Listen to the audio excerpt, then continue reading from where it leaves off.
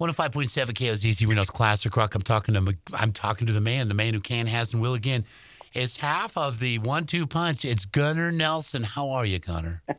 Hey, Max, how's it going? And hey to the listeners out there. Yeah, no, let's remind everybody that you Gunnar, and Matthew grew up on a big ranch up in Susanville as you were wee little ones. That's right. Now, going to Reno was going to town with a capital T. You know, that was where you went when you were a good boy and stuff. It's a working cattle ranch during the year and a summer camp Yeah. during the summer. It's called Mount Meadow Ranch, and it's right outside of Susanville. And, man, I just think that the whole area up there is the most beautiful area in the entire world. Completely. I really do. Completely. Yeah. So now you and Matt Nelson have been busy. Yesterday was a sad day. You know, your dad would have been 82, but he was taken from us far too soon. And, you know, aircraft and musicians, not a good combination. You know, we were talking off air, beforehand, Max, and, it's one of those things that we have always had to deal with. Going back 100 years, you got to get to the fans. You got to bring the music to the people. Yeah. So, even before the airplane thing, there were plenty of our luminaries from a long, long time ago that tragically passed in bus accidents, car accidents, train accidents, whatever way to get the music to the people. But, it's a risk that we're all really well aware of. We don't like thinking about it. It's just one of those things that we just kind of deal with. And you have to have a fatalistic attitude to do what it is we do. When it's your time, it's your time. But at least you're gonna pass with your boots on, doing what you love to do. Right, right. Now you and Matthew have been busy during the COVID, during the lockdown. You got together and you started making some new music. Tell us about that.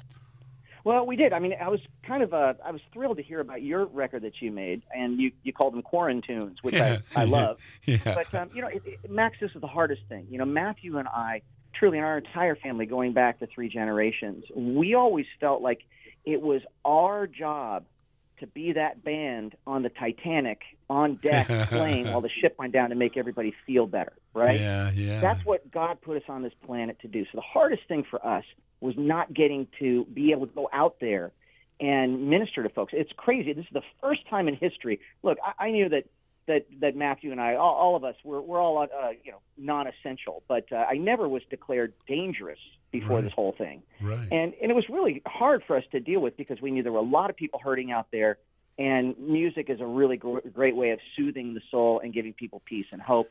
Yes. Weren't able to do that, so we channeled our energies instead into a brand new project. It's best described as kind of a continuation of our father's Stone Canyon band. He was a pioneer of the whole country rock thing. Cool. And sonically speaking, it's kind of like Walsh-era Eagles meets Skynyrd, fronted by the Everlys. Good. Does that make any sense? Good, yeah. Man, Love Hurts meets Simple Man meets, it's all there. It's really cool stuff. Very vocal heavy, but very guitar driven. Well, some of my favorite memories as a little boy, and of course, I lost both my mom and my stepmom. And so yesterday I was sulking, but I put on some Elvis because we used to dance to Be My Little Teddy Bear. And then I put on Ricky Nelson and, of course, Dream Lover. And so I'm listening to Ricky Nelson and Elvis because I'm missing my mom's yesterday. And you were missing your dad because it would have been his 82nd birthday. A new project from the brothers Nelson. The twins are at it. Yeah, well, look, it's not what we do, man. I mean, to be in the business that we're in, being a musician and a radio guy, and to all the aspiring musicians and music fans out there, it's a way of life, man. Yeah. There are so many ways you could make a living far easier than doing this. And our dad was actually kind of posed with that kind of crossroads in his life. He had just made Rio Bravo with John Wayne, and he was a fine film actor. Yeah. And rather than going down that arguably easier path, he decided consciously to be a musician. So.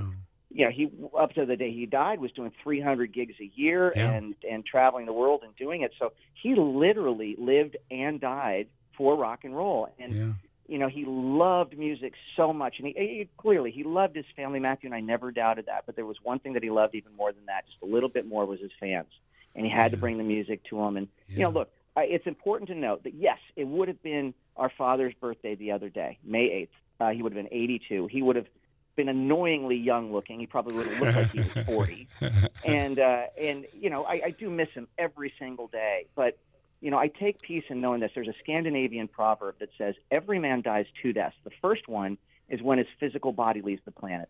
The second and final is when the last person that knows and loves them passes away too. And in a very real sense, my pop, we've got the unfair advantage with this amazing body of musical work. Yeah. I still feel in a very real sense that he is very much still around. Oh, completely. I quoted your dad the other day. We were talking about, and the thing is, we all have these hopes and dreams, and if you get it right 1 in 3 times, you're like the world's greatest slugger. I mean, Ty Cobb, lifetime batting average, 338. Good point.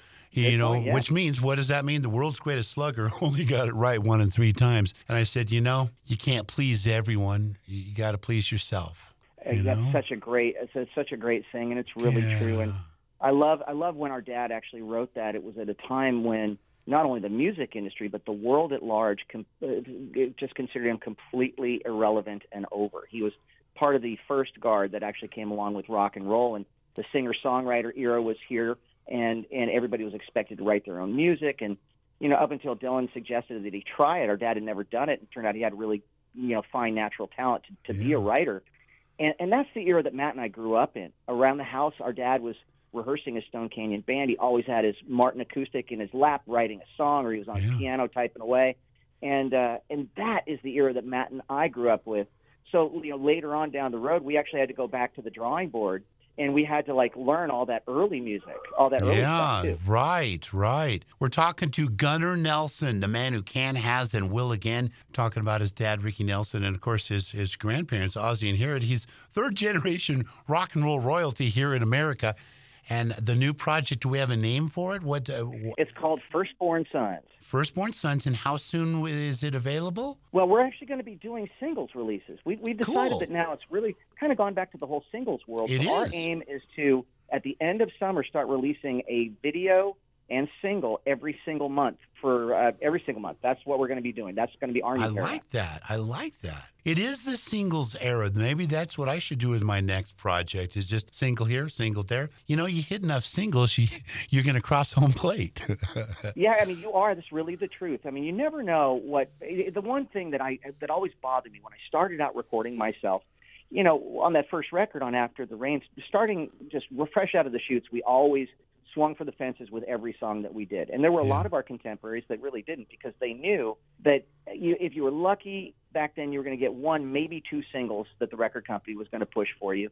Yeah. And the rest, they were all deep album cuts and all that stuff. But admittedly, a lot of my contemporaries did not spend a lot of time on the remaining 8 songs on a record. No. They kind of focused on 2, and they kind of phoned it in on the other ones. Right. And Matt and I always worked really hard on every single song. So we always thought it was a bummer that, okay, you come out with, let's say, the After the Rain record. We were lucky. We had 4 singles on that one.